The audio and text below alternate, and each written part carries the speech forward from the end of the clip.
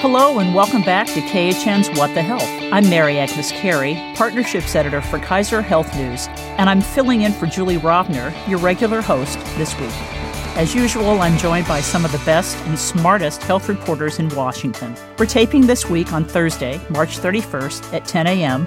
As always, news happens fast, and things might have changed by the time you hear this. So here we go.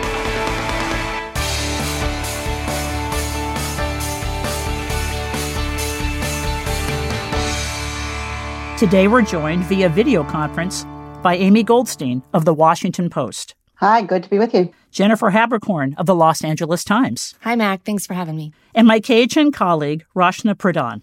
Thanks, Mac.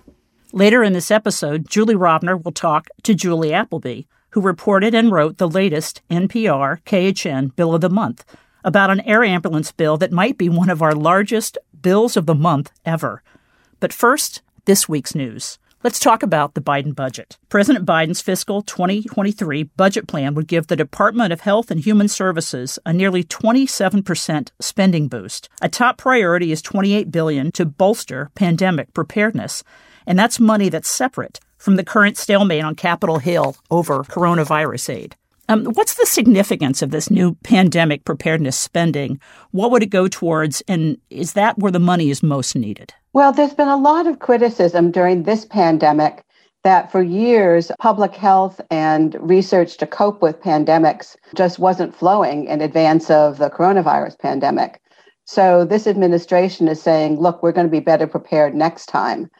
They've got criticism on Capitol Hill, and they've gotten criticism around the country for being a little slow on the uptake, not to develop vaccines, which obviously happened at a record pace, but for some of the other kind of rudiments of fighting a public health crisis. So that's what this money is about, is saying we'll be ready in the future.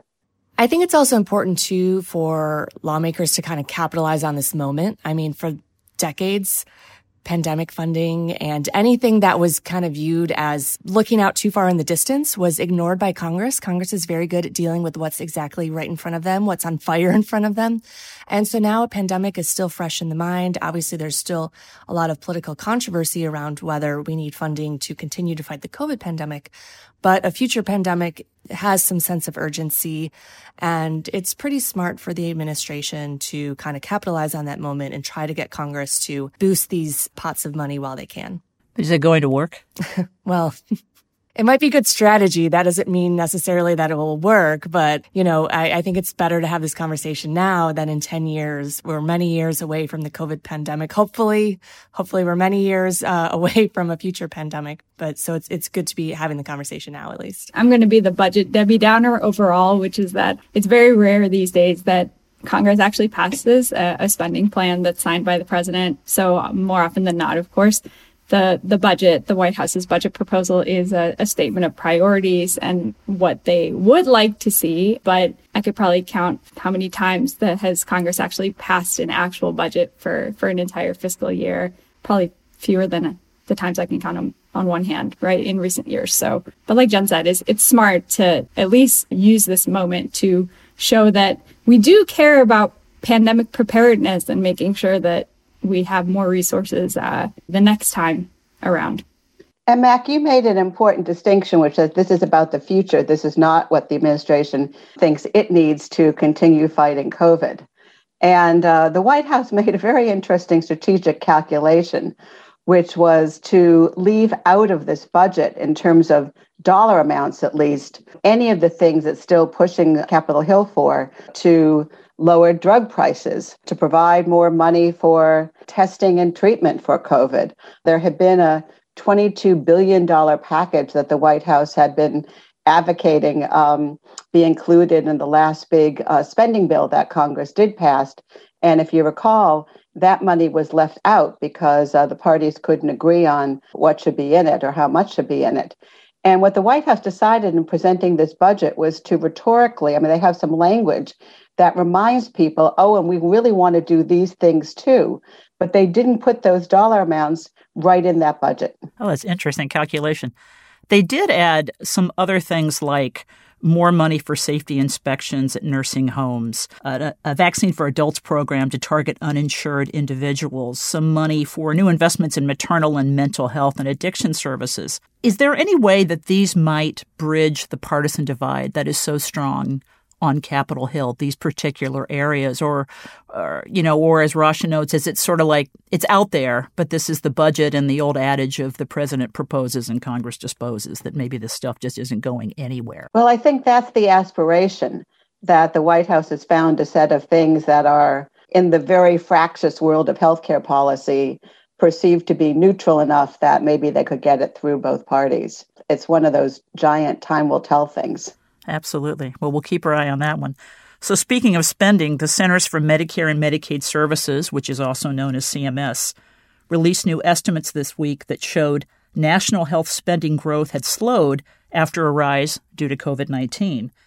National health spending is projected to have grown 4.2% to $4.3 trillion in 2021, and that's compared with a growth surge of 9.7% in 2020, according to the report which is compiled by the CMS actuaries.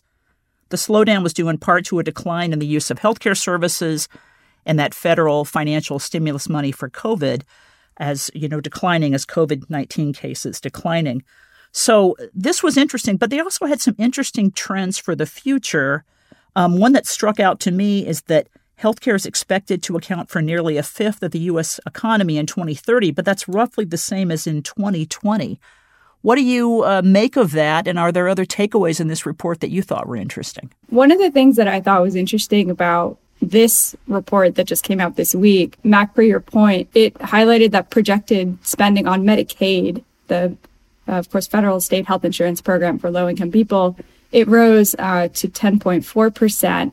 Up from 9.2% in 2020, because enrollment has been growing in Medicaid extremely rapidly over the last 2 years. The program now, I think our latest estimates are that 79 million people are on Medicaid because there is a pandemic era protection, basically, that was put in place in 2020 that prevented states from disenrolling people during the pandemic. Now that will end sometime, probably maybe in the not so distant future. We don't know when exactly, but I think once enrollment starts to, when states can start disenrolling people again, enrollment is going to drop probably by millions of people, I think is likely, but how many we don't know for sure. So I think that that's part of it. Actually, we might see some, at least in the next few years, we'll see Medicaid spending growth maybe slow down a little bit because there just won't be as many people on the program as there are now. Sure. And to your point, you're going to see some people are going to lose their Medicaid coverage, right, as this additional federal funding dwindles. Yeah, I think there's a question. The big question is there almost certainly are people on Medicaid right now that are no longer eligible based on their income, but have not been disenrolled in the last 2 years because of this continuous coverage requirement. But just because of bureaucracy and administrative burdens for people trying to justify their renewals and trying to stay on the program, there will likely be people that fall off the program who are still eligible. But the question is how many of those? There have been estimates by the Urban Institute that perhaps 16 million people will drop off the rolls. And the question is, how many of them will slide over to other coverage? The administration, including CMS, has been working really, really hard to try to get states to plan for this, including by helping people who are legitimately no longer eligible for Medicaid move over to ACA Marketplace health plans. But how all that's going to work around the country is a really open question. So as been noted here, Medicaid spending is expected to grow over the next decade, as is Medicare spending. Private health insurance spending increases for spending on drugs, hospital, and physician services. And our colleagues here at the Kaiser Family Foundation just released some very interesting polling that the public says these items should be a top priority for Congress, right? Limiting price increases for medicines to the rate of inflation, capping out-of-pocket costs for insulin at $35 a month, placing a limit on seniors' out-of-pocket health costs, and allowing Medicare to negotiate the price of prescription drugs. So you have this this tension, right? You've got these spending increases, yet voters expect Congress to take care of the spending increases. Are these two natural tensions that simply exist, and are these rises in all these areas of spending, are they simply inevitable? Have we grown so accustomed to them that they're almost expected every year? Perhaps so. And I mean, as Democrats try to build this case for everything that you listed are things that Democrats want to do on Capitol Hill right now and don't have the support to do. So take, for instance, the $35 cap on insulin. It's extremely popular. Democrats would love to get that done for political reasons. Everyone agrees that it's terrible that people have to pay a ton of money for their insulin, but putting a cap on that insulin comes at a broader cost. It's not free. And so where is that cost going to get absorbed into the system? And no one yet has a good answer for how to do that. All right. I guess I want to ask a broader question, too, from your perspective as health reporters who've watched the system for a long time. Are we getting what we pay for? Is the healthcare system better? Is it more efficient? Is it serving patients better than before? Or are we simply paying more but getting less? I know we could have a whole podcast on this, but quick takes would be appreciated. Rachna, what do you think? No, I don't think we get what we pay for. I think that's one of the biggest flaws of our healthcare system. We pay among the highest prices in the world for things. And while there are many marvels about our medical system, and health insurance system, what we pay in premiums and out-of-pocket costs for coverage, I think research has shown over and over again that we should have much better outcomes given what we pay in the United States. Two thoughts. One, we have very bad health outcomes as a country compared to our expenditure on healthcare. And we also have a very socioeconomically diverse population in this country. And the vast number of underserved people and people without health insurance drags down those outcomes, even though we're spending a lot of money on people who do have coverage. That's point number one. Point number two is, if you think back to the creation of the Affordable Care Act in 2010, one strand of it, it's obviously a very broad law, and one strand of it was to try to come up with some innovations that would make health spending more efficient. So there's been a decade of an agency within HHS that's been trying to do that. And it's a little bit debatable what it's achieved. To your point, Amy, you think about the things that were in the ACA that were supposed to help reduce costs. I'm thinking about the Cadillac tax. That was supposed to be one of the drivers to get people to not get addicted to their first dollar coverage. And that, Democrats didn't have the political will to keep that in place and anger the unions. So this is hard. What you're asking, Mac, is really difficult, and policymakers don't have any good answers for how to do this. Do you guys remember before the unicorn term or the term of the day was value-based care and accountable care organizations? That was like maybe 2010, 2011. I want to say when I arrived in Washington to do health reporting, that was ACOs were the big hot thing that we're supposed to cut down on costs. And value-based care was the big expression that was thrown around at every healthcare conference that I went to. Now we talk about different things because we're in the middle of a pandemic, but just goes to show, I think some of those things have not borne out. But Rachna, those two things, value-based care and ACO, are still kind of the guiding principles of the Innovation Center that the law created within CMS. So it hasn't gone out of style among health policy nerds who are trying to do something about it. Just there's not a lot of evidence that it's achieved what its aspirations have been. You're totally right. All right. So that is the elusive quest to control healthcare spending. It continues. So let's move on to COVID. Of course, we can't have a What the Health without talking about COVID. In COVID news this week, the CDC and the FDA have given the go-ahead for another COVID vaccine booster for people age 50 and older and certain people who are immunocompromised. What's the rationale behind this decision? Does everyone 50 and older need to get a second booster? Oh, this is a landmine of debate, I think, what you just asked, Mag. So I think we can try to maybe first and foremost step back and appreciate the balance that the Biden administration is trying to sort of have, which is they don't want to be accused of going too slowly and being caught flat-footed if we do have another variant of concern that really causes another surge in cases in the U.S. But at the same time, in trying to move a bit quickly, it means that we do not have all the data and evidence that perhaps a lot of public experts and scientists would like to see about whether do we really need a second booster dose, which for a lot of people would mean their fourth vaccine dose overall. There was a Wall Street Journal op-ed written earlier this week by the former, I believe, either deputy director or head of the FDA's Vaccine Review Office and a former National Security Council advisor, employee who co-authored that you likely don't need a second booster shot. So I think that's their perspective. But of course, the Biden administration is trying to push their feelings as to why this is a responsible thing to do now, especially for these age groups and immunocompromised individuals you mentioned who are at higher risk of hospitalization or death from the virus. So, well, if you think about how the FDA and the CDC have treated previous vaccine recommendations, they're treating this one very differently because they're not saying, we think you should do this. They're saying, if you want to do this, we think it's okay. And that really reflects the data ambiguity or the lack of sufficient data on what's warranted. There are some bases for concerns. One big one is that people who got a first booster, it looks as if that boost doesn't protect people forever. It begins to wane after several months. And some people who had those boosters in the fall are kind of reaching the point where that protection is dwindling. On the other hand, there's particularly little U.S. data. A lot of the data comes from other countries, such as Israel. And it's just, as you were saying, Rachna, it's not super clear. So the administration's been getting a little bit of criticism from people saying, well, you left us kind of in a confused muddle. Why don't you tell us what you think? On the other hand, I think the administration wanted to kind of straddle things between saying, well, there's some basis for this, but we're not entirely sure. So you make up your own mind, but we're okay with it. So what's the average person to do? How do you make up your own mind in an informed way if you fall into one of these categories? Well, I can tell you that my colleagues who directly cover the CDC and the FDA and that decision have been getting inundated with reader questions this week from people saying, well, you cover this. What should I do? And they're feeling kind of awkward because they're saying, well, we're not doctors. Talk to your doctor, which is really the right answer. But there's just not a lot of clarity.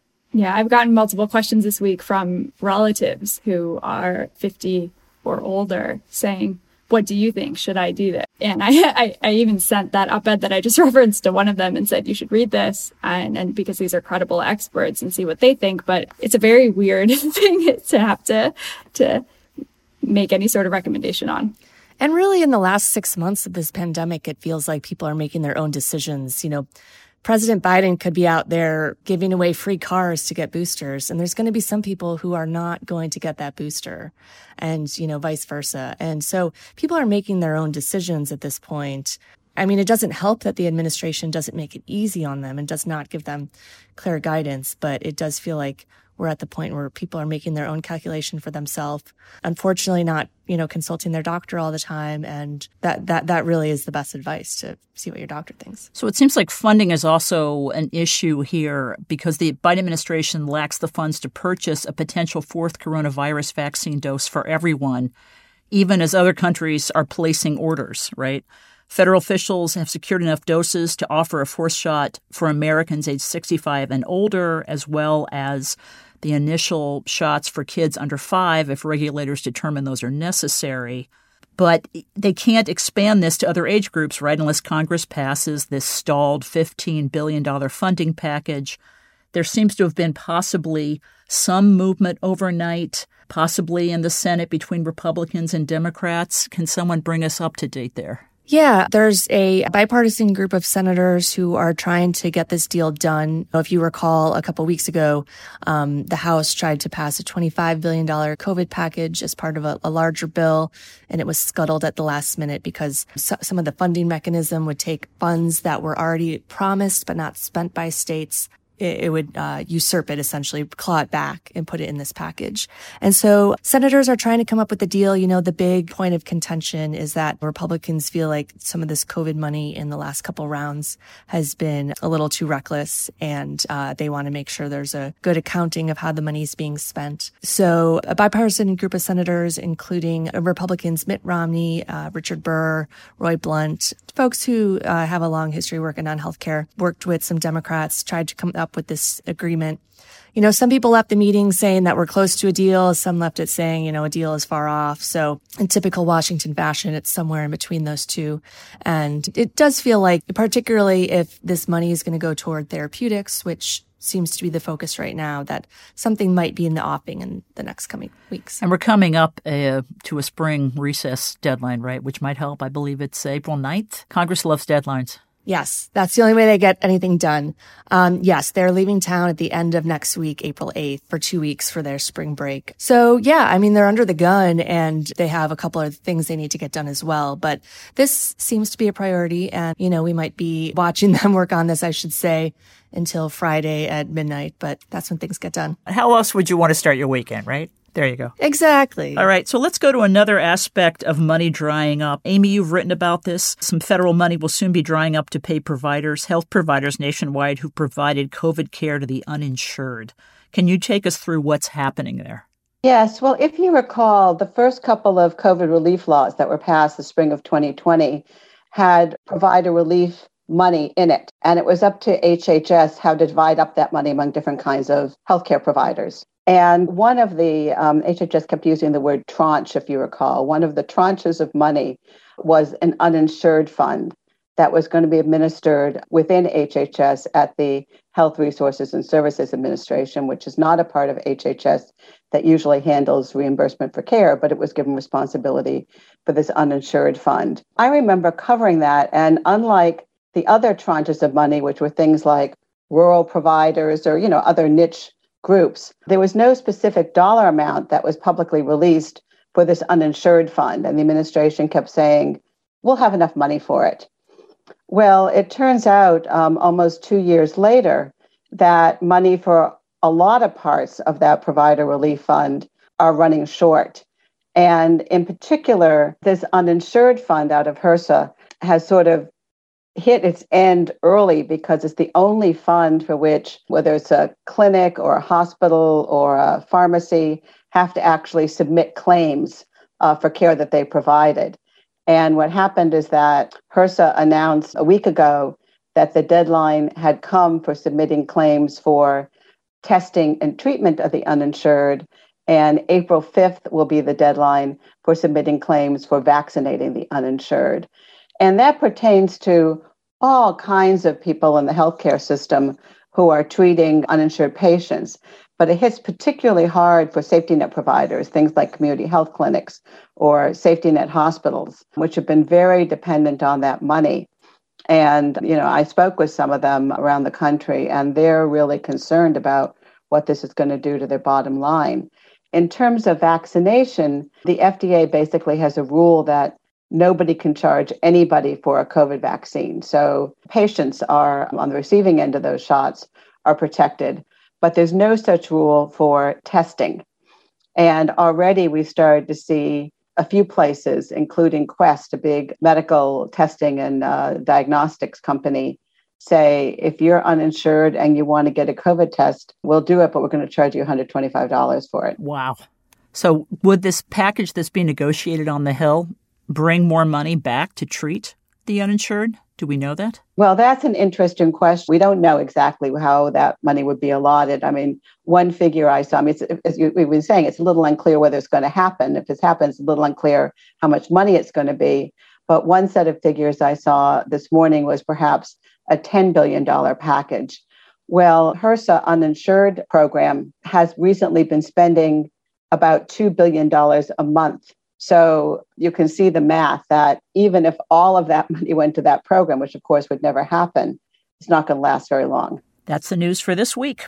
Now we'll play the Bill of the Month interview Julie Rovner taped with KHN's Julie Appleby, and then we'll come back and do our extra credits.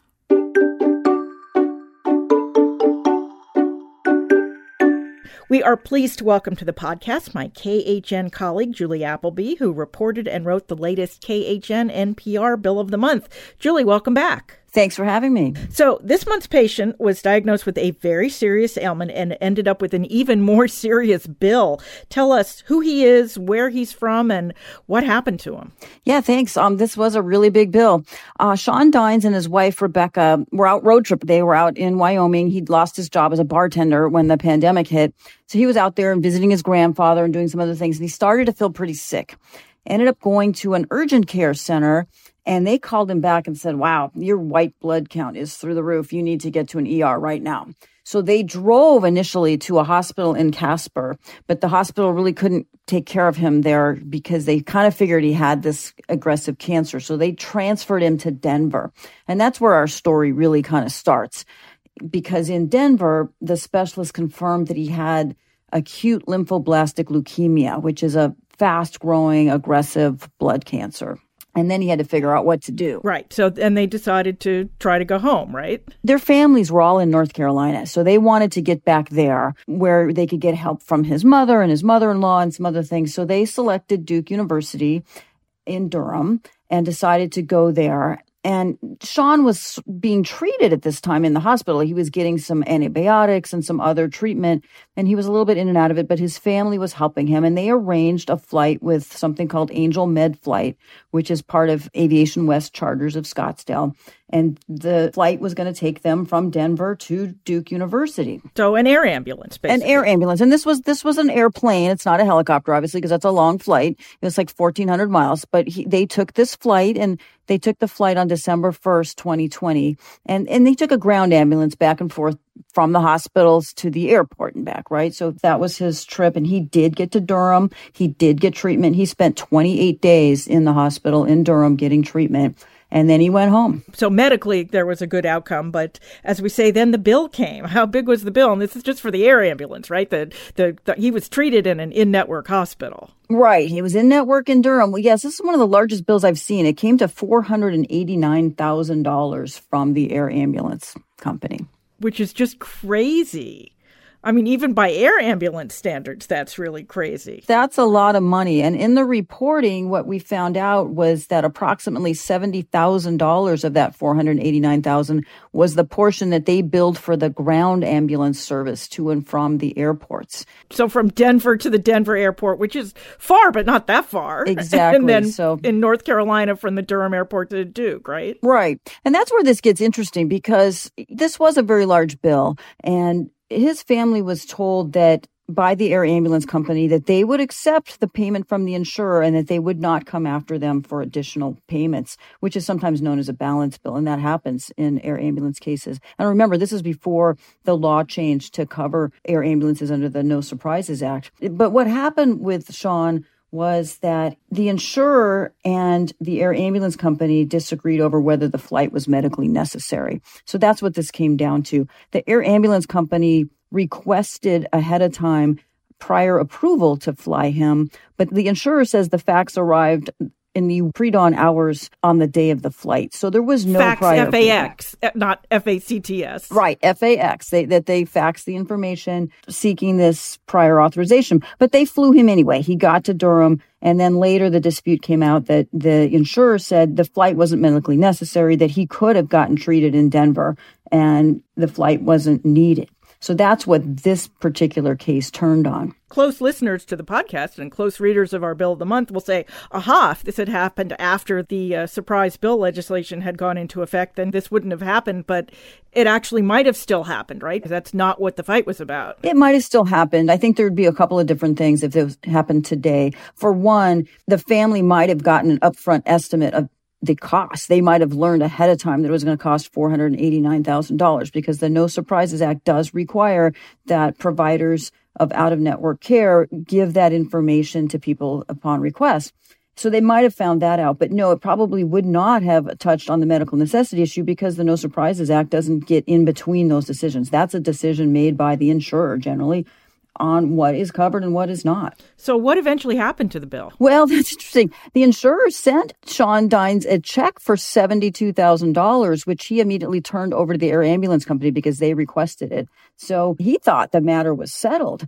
But later, he got a request from the insurer to give the money back. And he didn't have $72,000 lying around. He never really even put this money in his bank account. He just signed the check over to the air ambulance company. So that's when the bill got sent to collections. Mr. Dines was very concerned about this. And it wasn't until KHN and NPR started calling and asking about this bill that he suddenly started getting a lot of calls back. And he did talk with the insurer and the air ambulance company. And I can say that at the end of the day, Sean Dines is not going to have to pay that $72,000 back. Both companies have said they are not going to pursue him for that money, and they're going to work it out between themselves in terms of who owes money for what. And of course, that's what the No Surprises Act is supposed to do, right? There's a disagreement, get the patient out of the middle. Exactly. So even though this didn't fall under the No Surprises Act, and it might not even if it was today, that's essentially what happened. Sean was taken out of the middle of this thing. He doesn't owe any money, and the air ambulance company and the insurer are going to have to duke it out. What's the takeaway here if you're diagnosed with a life-threatening disease away from home? Yeah, I think one of the first things to do is really talk with your insurer, because they set rules on what is covered and what's not, and it's called medical necessity. They may decide that you don't qualify for an air ambulance because you could get treated where you are. Or conversely, they might say, yeah, you know what? There are no specialties there. We need to get you to a place where you can go. So I would always say check first. This obviously does not apply if you're in a car wreck and you are on the side of the road and they're calling an air ambulance. That is not what we're talking here. We're talking about non-emergency scheduled air ambulance. So I would say that's the first thing. Talk to your insurer. Second of all, get an upfront cost estimate. Get it in writing. Which now they are required to do, thanks to the new federal surprise bill law, right? That is correct. That is correct. Okay, well, glad this story had something of a happy ending, even though I guess it was a hassle for all involved. Julie Appleby, thank you very much. Thanks for having me. All right, we're back, and it's time for our Extra Credit segment, where we each recommend a story we read this week and think you should read too. Don't worry if you miss it. We'll post the links on the podcast page at khn.org and in our show notes on your phone or other mobile device. So, Jen, why don't you go first this week with yours? Sure. Mine is from the New York Times. The headline is, "The FDA rushed a drug for preterm births. Did it put speed over science?" The headline gives away the story. It's a very well-written story about a drug that, was supposed to help forestall the threat of preterm birth. And there's a big debate over whether FDA rushed that to the market on the big, wonderful promise of what it could do. Amy? So my pick is from STAT this week. It's NIH's Identity Crisis. The pandemic and the search for a new leader leave the agency at a crossroads. It was written by Lev Fasher. And on one level, it's really a story about the search for a successor to Francis Collins, who retired at the end of the year and then unexpectedly ended up as the science advisor in the White House. So it's about that search for who's going to succeed Collins, who had a very successful long tenure directing the NIH. But at a deeper level, the story really raises questions about what should be the role of this federally funded biomedical engine. Should it move at the pace that it has historically, with a big emphasis on basic research, or should it be more akin to Operation Warp Speed, which was a very quick effort to develop vaccines for COVID when the country really needed them? And it raises some very interesting questions about the NIH's identity, how diverse it is or isn't, and what its fundamental mission should be. Rashna?